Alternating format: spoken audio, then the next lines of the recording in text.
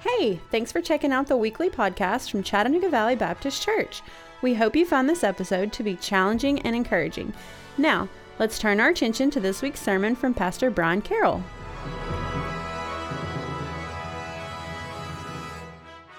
You know, back in the late 80s, a popular children's puzzle began to be published.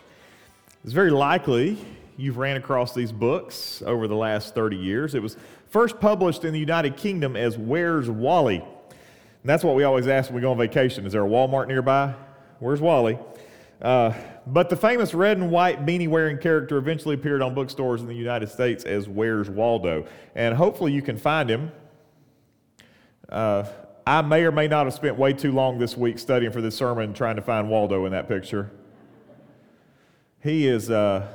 He's in the bottom left quadrant, I'll tell you that. So if you can find it while I'm talking, then more power to you. There's no prizes involved, it's just if you can find him.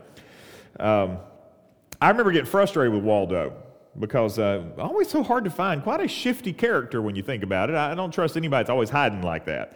So I don't know what Waldo was up to, but it turns out as Waldo was published more and more that the publishers were actually trying to make him harder and harder to find.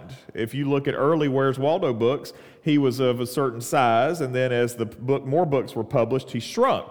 And then he was also surrounded by more and more characters. In the first book, he only had 225 other people on the page. And by latter books, it was up to 850 plus characters on a page. I think this is one of these with 850 plus characters. I did not count the characters to see. So I can't tell you that.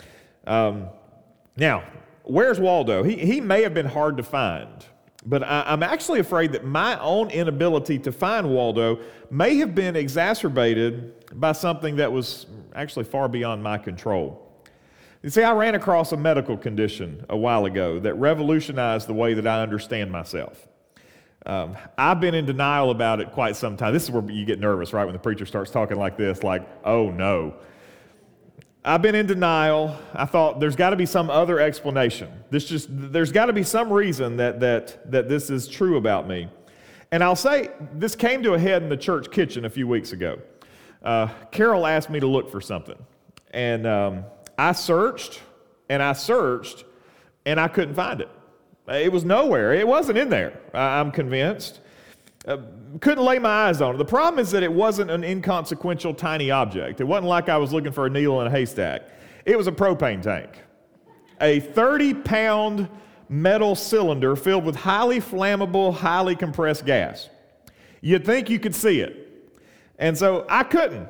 I looked everywhere in the kitchen, and that propane tank was hidden, at least for me. My dad used to say when I couldn't find something, I don't know if your dad ever said this, if it was a snake, it'd bit you. And this propane tank, if it had been a snake, y'all would have found my body dead in the kitchen. It was right there in plain sight, not hidden, just hidden from me. And I told Carol I couldn't find it, but I offered a caveat. And I offer this to you gentlemen as a caveat that you can use. I said, Carol, I can't find it, but I am a man. And what I ran across is a condition called male pattern blindness. I hate to think about the amount of time that I've spent looking for stuff that's in plain sight. But having a medical diagnosis actually gives me a tremendous amount of liberty. I can actually now blame this medical diagnosis for my problem. My wife asked me to look for something the other day, and I said, I can't find it. And she said, are you sure it's not there? I said, I'm sure. But I'm also a man. So freeing to be able to say that. What's frustrating, and I love my wife, is that she can find things without even looking for them. She was telling me the other day what we had and didn't have in the pantry. And she wasn't at the house. She's like, we've got this in the pantry, this is not in the pantry. I said, how do you know? I could be staring at the pantry and can't give you an inventory of what's there and what's not there. Thankfully, male pattern blindness is clearly a thing because some of y'all women are laughing a lot about this. And the men are all like, praise the Lord. This is teaching that I can affirm.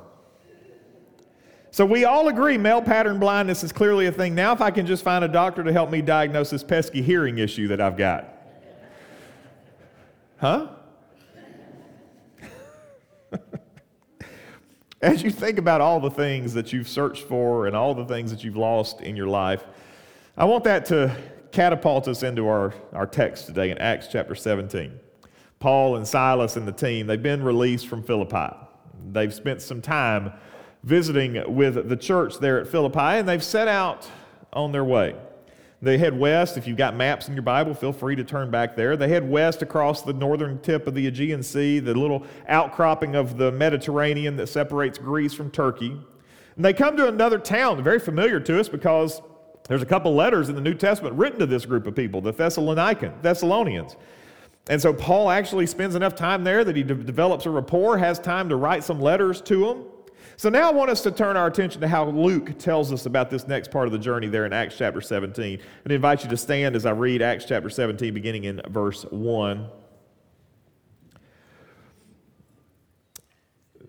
And when they had passed through Amphipolis and Apollonia, they came to Thessalonica, where there was a synagogue of the Jews.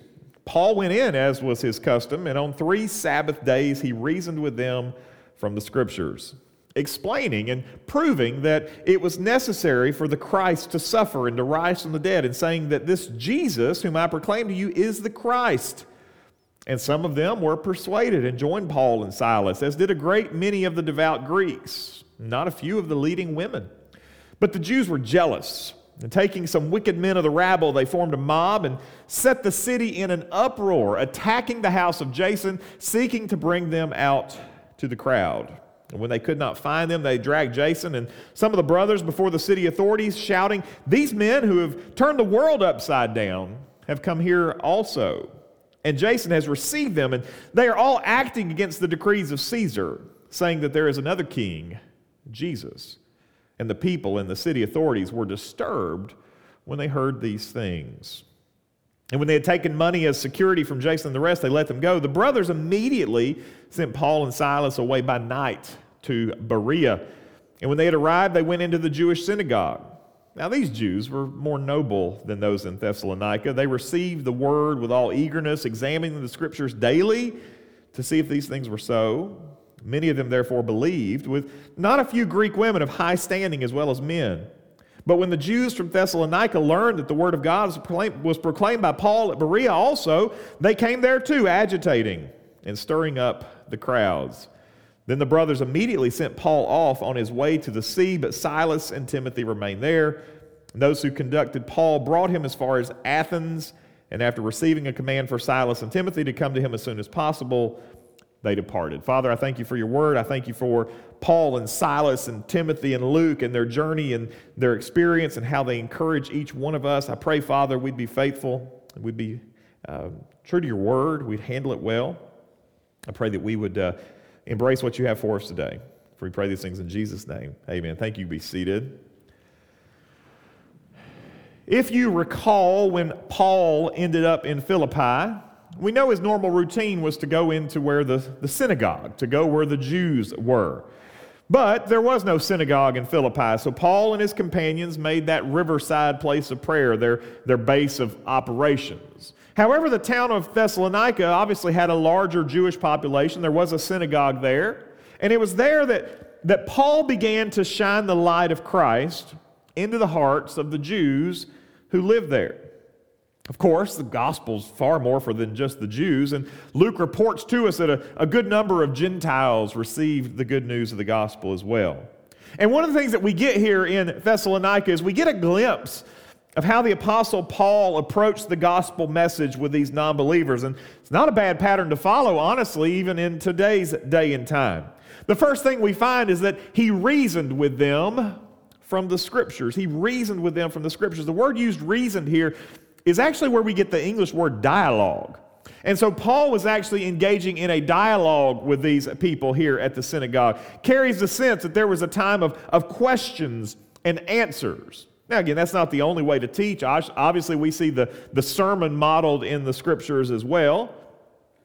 But this dialogue from the Scriptures was was meant to be indeed that, from the Scriptures. There was no room for speculation or doubt. And so it wasn't a time to just have wild thoughts and wild theories. It was conversation, it was questions and answers that were guided from the Word of God. And it seems that it was particularly helpful here when the audience was being introduced to a brand new idea. And Jesus, as the Christ, was this brand new idea. Secondly, he says that he explained. Literally, the word means that he opened. He opened. It's the same word that Luke uses over in his gospel when he talks about what happens to the Emmaus disciples when Jesus taught them the Old Testament over in Luke chapter 24, verse 32. They said to each other, "Did not our hearts burn within us while he talked to us on the road, while he opened the Scriptures?" Now, Jesus didn't literally open a Bible for those disciples. Instead, he talked to them. He showed them where he was in the Old Testament so that they knew that Christ was in and throughout the Old Testament. The idea here is that the gospel functions as a sort of key that unlocks the richness and depth of the Scriptures. And we understand, you can read the Old Testament, and you can find the Old Testament to be beneficial. There's some hard things in it. Our reading right now is in the book of Leviticus, the church-wide reading. I've often heard that Leviticus is where Bible reading plans go to die. There's a lot of things that die in Leviticus. There's a lot of blood in Leviticus. It's hard to read Leviticus. But you get to the end of the Leviticus and you see all the bloodshed and all the sacrifice, and if it doesn't make you appreciate the sacrifice on the cross, then you miss what you're reading. But when you understand the gospel shines the light of Christ on those Old Testament texts, then suddenly the Old Testament becomes so much more powerful, so much more depth to it. When you read the Old Testament through the gospel lens, the richness of the text is magnified. And we can think about those stories. I think about the sacrifice of Isaac. When Abraham was asked to sacrifice Isaac, that story is powerful in and of itself, but when you understand that it's pointing forward to a greater sacrifice, the sacrifice of Jesus, it illustrates that so much more. When you think about Shadrach, Meshach, and Abednego in the fiery furnace, I talked about them last week, there was that fourth figure in the furnace. And by itself, you think, man, it's got to be an angel or something in there. But when you start to understand who Jesus is, you recognize, hey, that was probably Jesus in the furnace with those men. And suddenly the significance of the text is magnified, it's amplified as it is opened to us through the gospel. Thirdly, we find that Paul proved the text. Literally, it means that he set things beside. That's what the word literally means. And so he would take these Old Testament illustrations and he would set them beside and before these listeners to guide them to the right conclusion. In this case, he was proving that Jesus had to suffer and rise from the dead. So Paul tells the story of who Jesus is and what he's done. Now imagine Paul in the synagogue unrolling the scroll to Isaiah chapter 53, verse 5, for example. He was pierced for our transgressions. He was crushed for our iniquities. Upon him was the chastisement that brought us peace, and with his wounds we are healed. You put that beside the story of Jesus? Who else fulfills that? Who else satisfies that? Where else are you going to find the truth other than in this reality?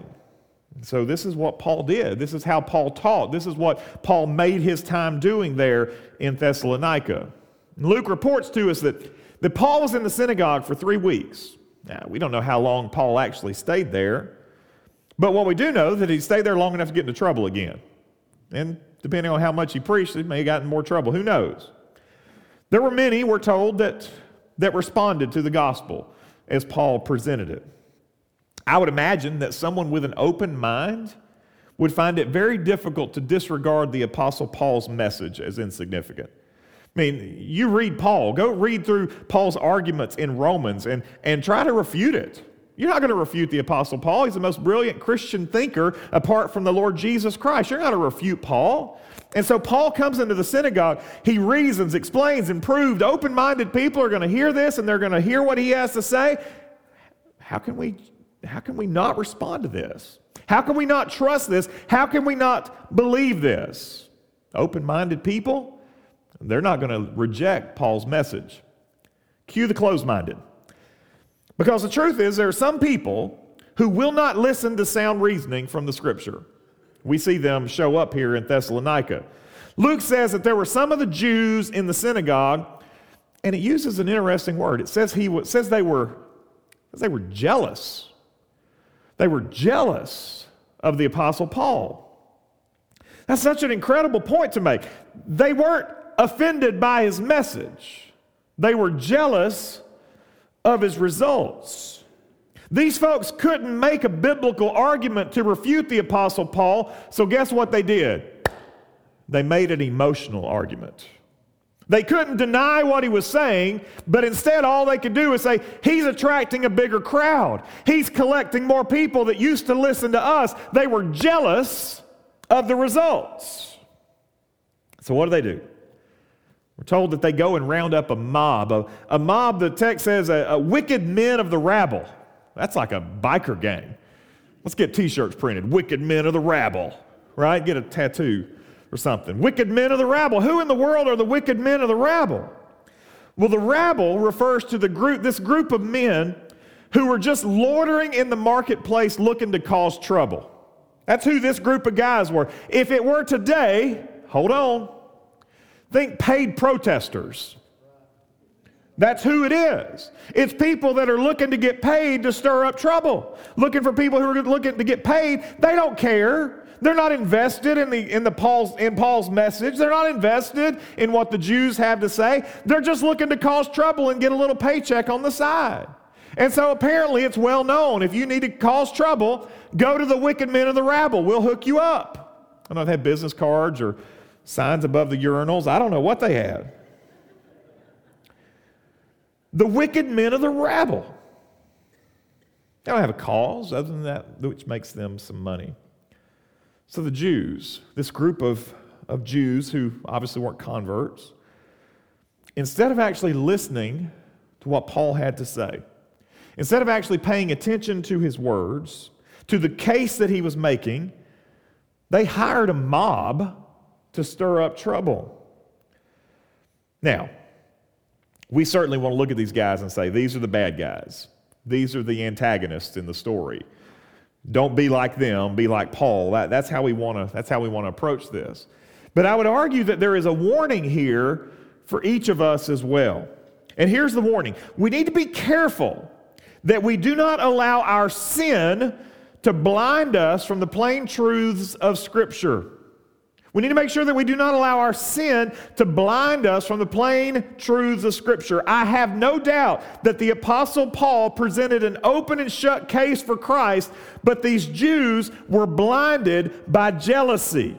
They did not have a philosophical disagreement with what Paul said. They did not have a theological disagreement with what Paul said. They could not make a biblical case against what Paul said. The only thing they had to go by was the sin that had blinded them to what Paul was teaching. They were jealous of the crowd that he had attracted.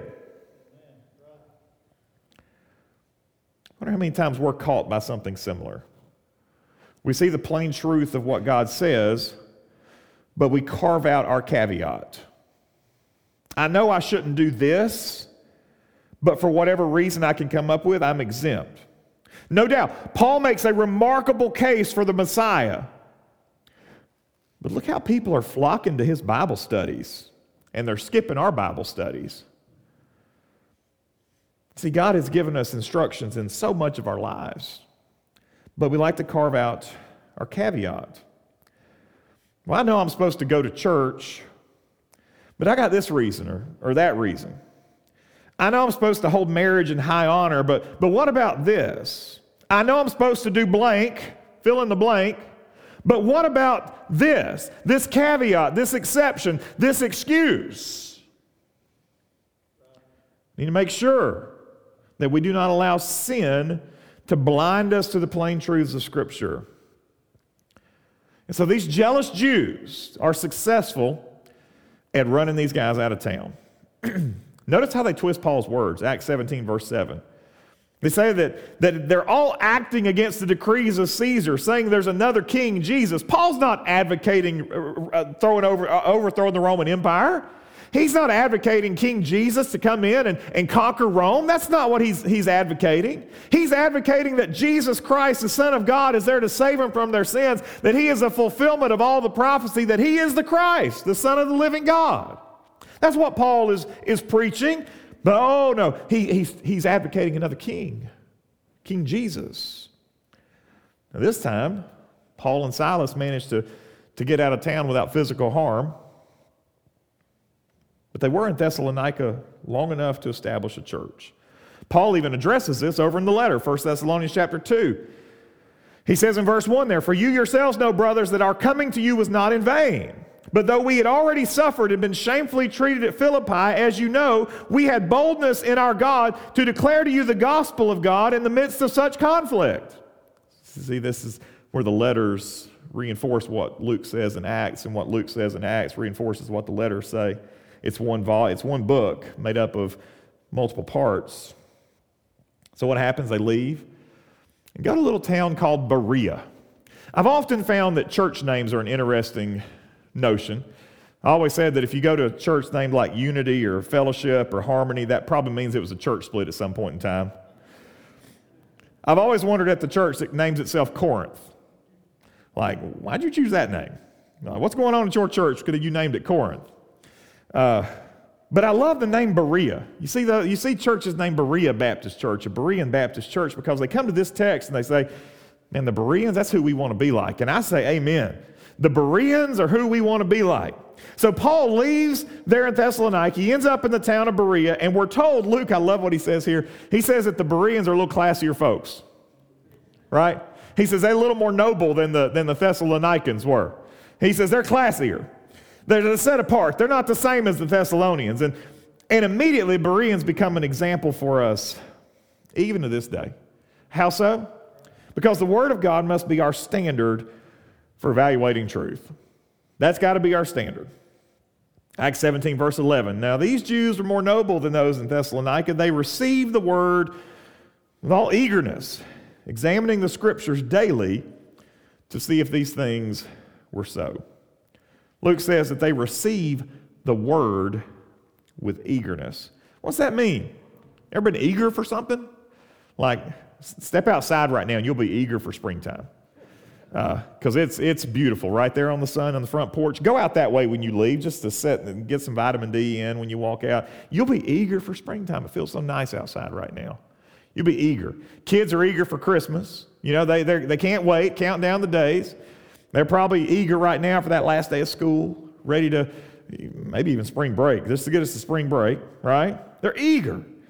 He says here that they receive the Word of God with eagerness. They couldn't wait to receive the Word of God. Eagerness. You know, Foster and I have been studying our online audience. Been looking at some things with the online crowd, and man, I think back to 2 years ago, been almost 2 years now, that we started having to do this online thing. And we don't know anything about the online crowd unless they tell us. They got to go in and comment so we know they're there. But they just represent a number in an algorithm that gets thrown around. One of the interesting things that we have found as we've looked at data over the course of the last several months is that though we know very little about that group of people, we do know some patterns that this group of people as a whole have. One of the interesting patterns that we see over the course of multiple weeks and months is that it's almost like TV ratings. You can kind of see ratings as they ebb and flow, and we're able to watch that. And invariably, the number of people who watch an online worship service drops off dramatically, noticeably, when the sermon starts. I saw that and I said, how dare them? I was offended. They turned it off. They quit watching when I got up here. How rude. Then I realized something. That reflects a pattern that's somewhat unnerving. Reflects a pattern that demonstrates a lack of eagerness when it comes to the Word of God. Now, truth be told, that lack of eagerness is not just reflected in an online broadcast. It's reflected everywhere. We live in a Christian culture that is tremendously biblically illiterate. Some of the most popular Bible teachers today actually teach a version of Christianity that you won't find in the Bible. But they're popular. Across the board, Sunday school, discipleship activities are not attended as well as worship gatherings. Ask yourself a personal question. How is your own personal, private, devotional life working out right now? Are you spending time in the Scriptures on a regular, consistent basis? Is it an important part of your day, an important part of your life? Are you as eager for your time in the Word of God as you are for that first cup of coffee in the morning, or the 5 o'clock whistle to blow when it's time to get off work? How eager are you to get into the Word of God? A lack of eagerness reflects a heart issue that I believe warrants some serious attention. What else did the Bereans do? It says that they examined the Scriptures. What that means is that they searched, they analyzed, they dug in. When it came to searching the Scriptures and examining the Scriptures, there was no room for male pattern blindness. There's no room for that. We need to be careful. We need to be on our guard that we do not receive everything we hear without first seeing if we can analyze it through the Word of God.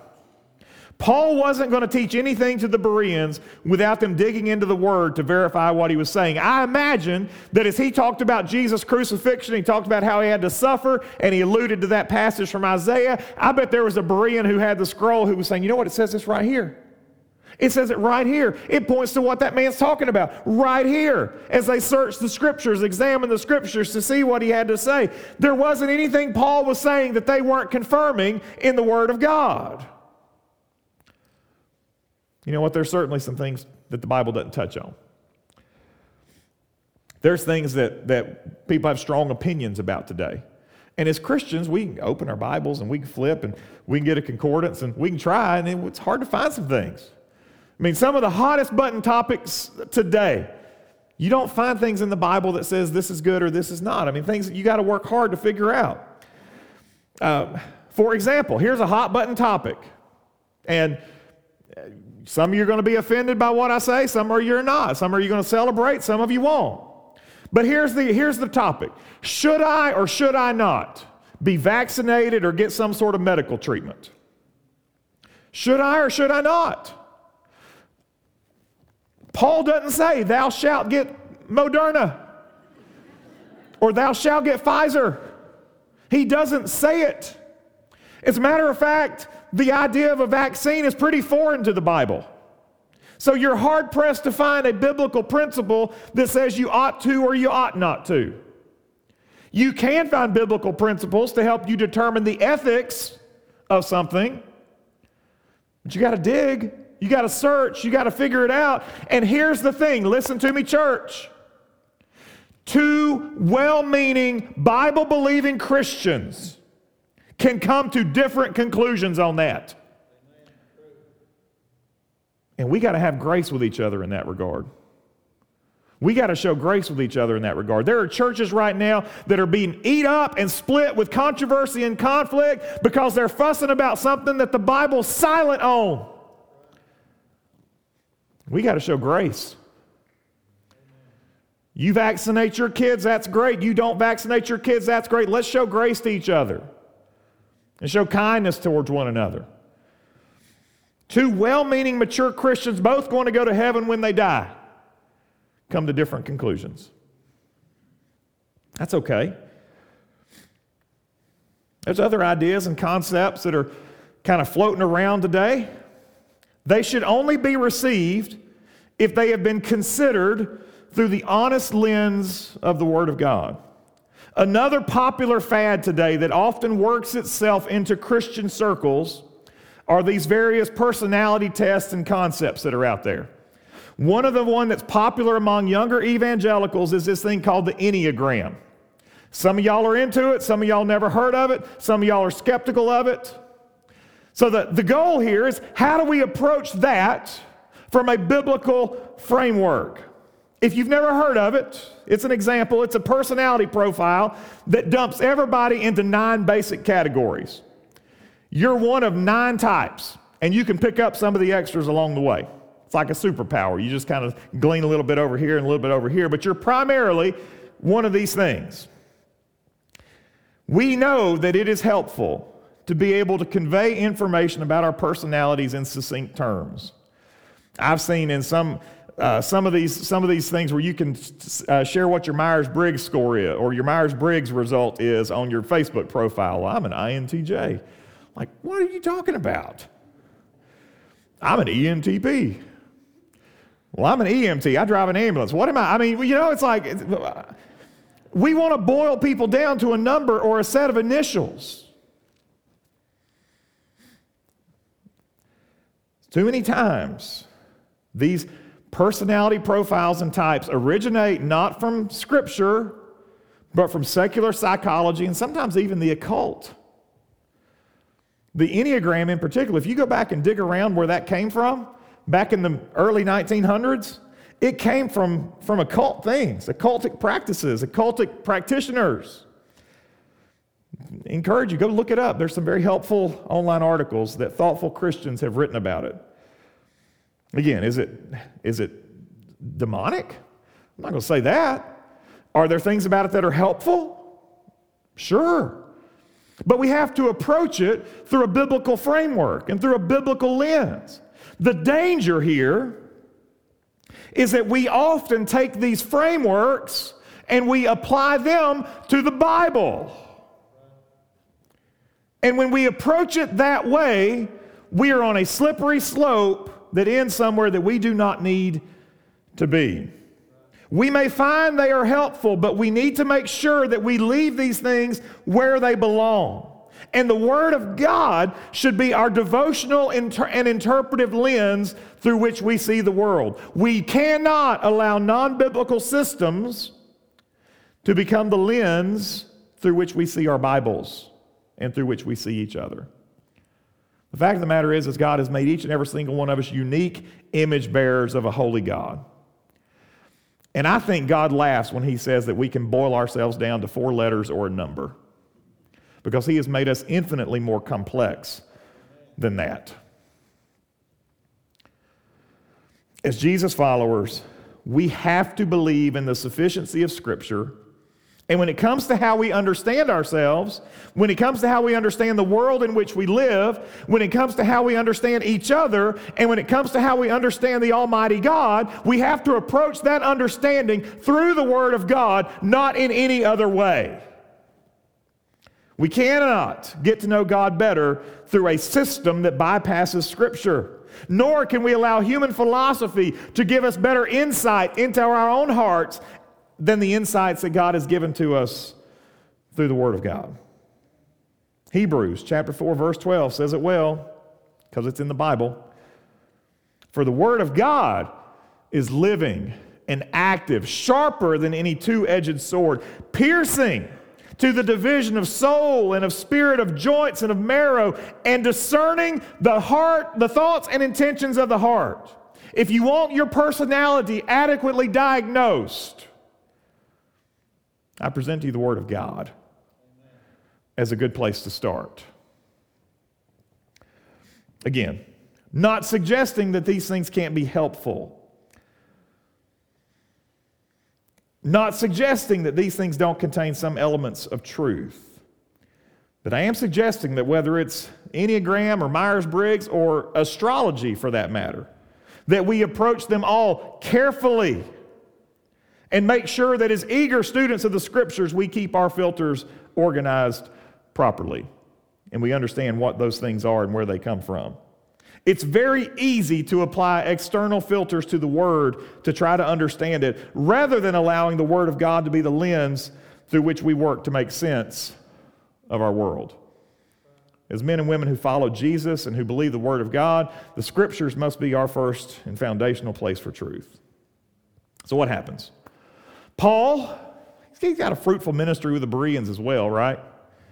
He's got a Bible-saturated church, people who know how to search the Bible, know how to understand the Scriptures. And it's planted right there in Berea just in time for old friends to show up. Them old jealous Jews show up again and start causing trouble. Silas and Timothy, they're able to stay in Berea for a season to help grow the church. But Paul is sent down the coast to a little town called Athens.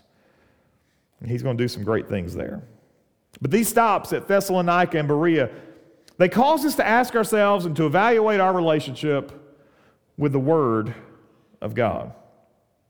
And we have to ask the question, have we allowed sin to cloud our vision of God's best for us? God's best for us has been given to us in His Word. Have we allowed sin to cloud that vision?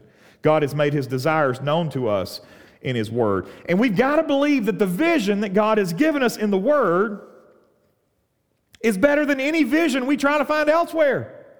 There's nothing going to be better than that. Obedience to the commands of Scripture, you're not going to top that anywhere else.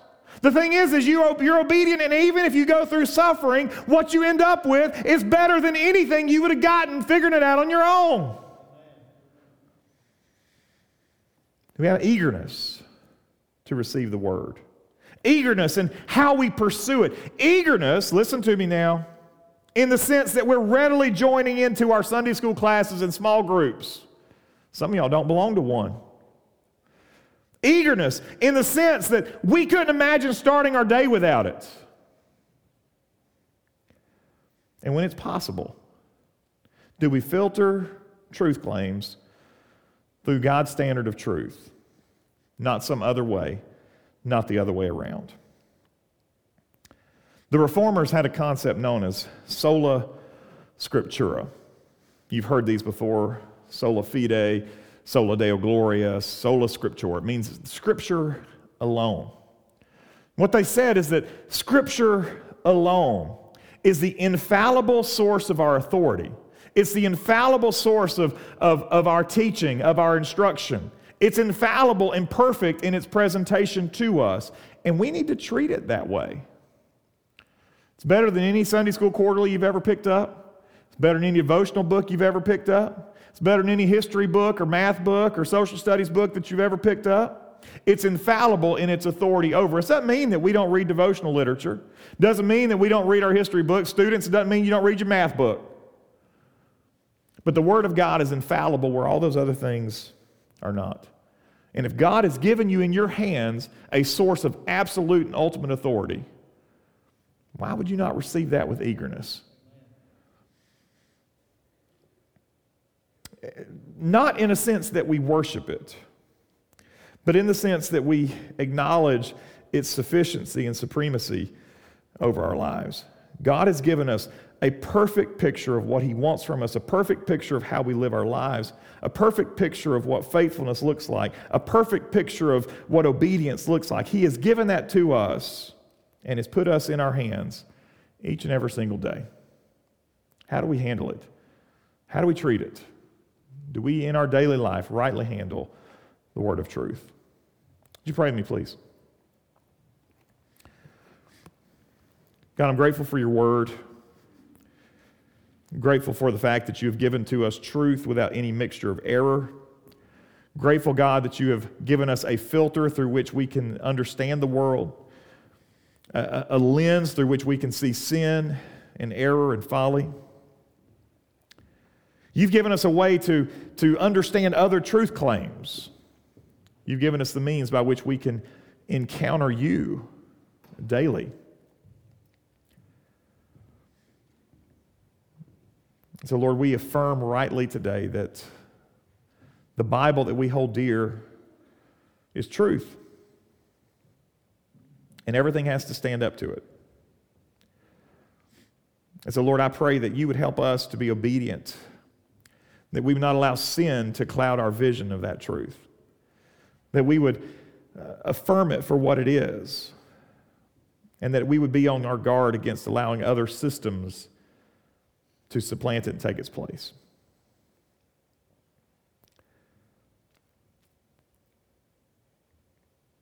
I thank you for the Bereans, for their example of searching the Scriptures. May we be men and women who understand the importance and the significance of searching the Scriptures for what they are. I pray, Father, in these next few moments, maybe there's some areas in our life where we have carved out our caveats. We know this, but we do something different. In these next few moments, God, would you challenge us to lay those things aside and to follow you in obedience? Maybe we allowed some philosophies or other thoughts and worldviews to crowd out the truth.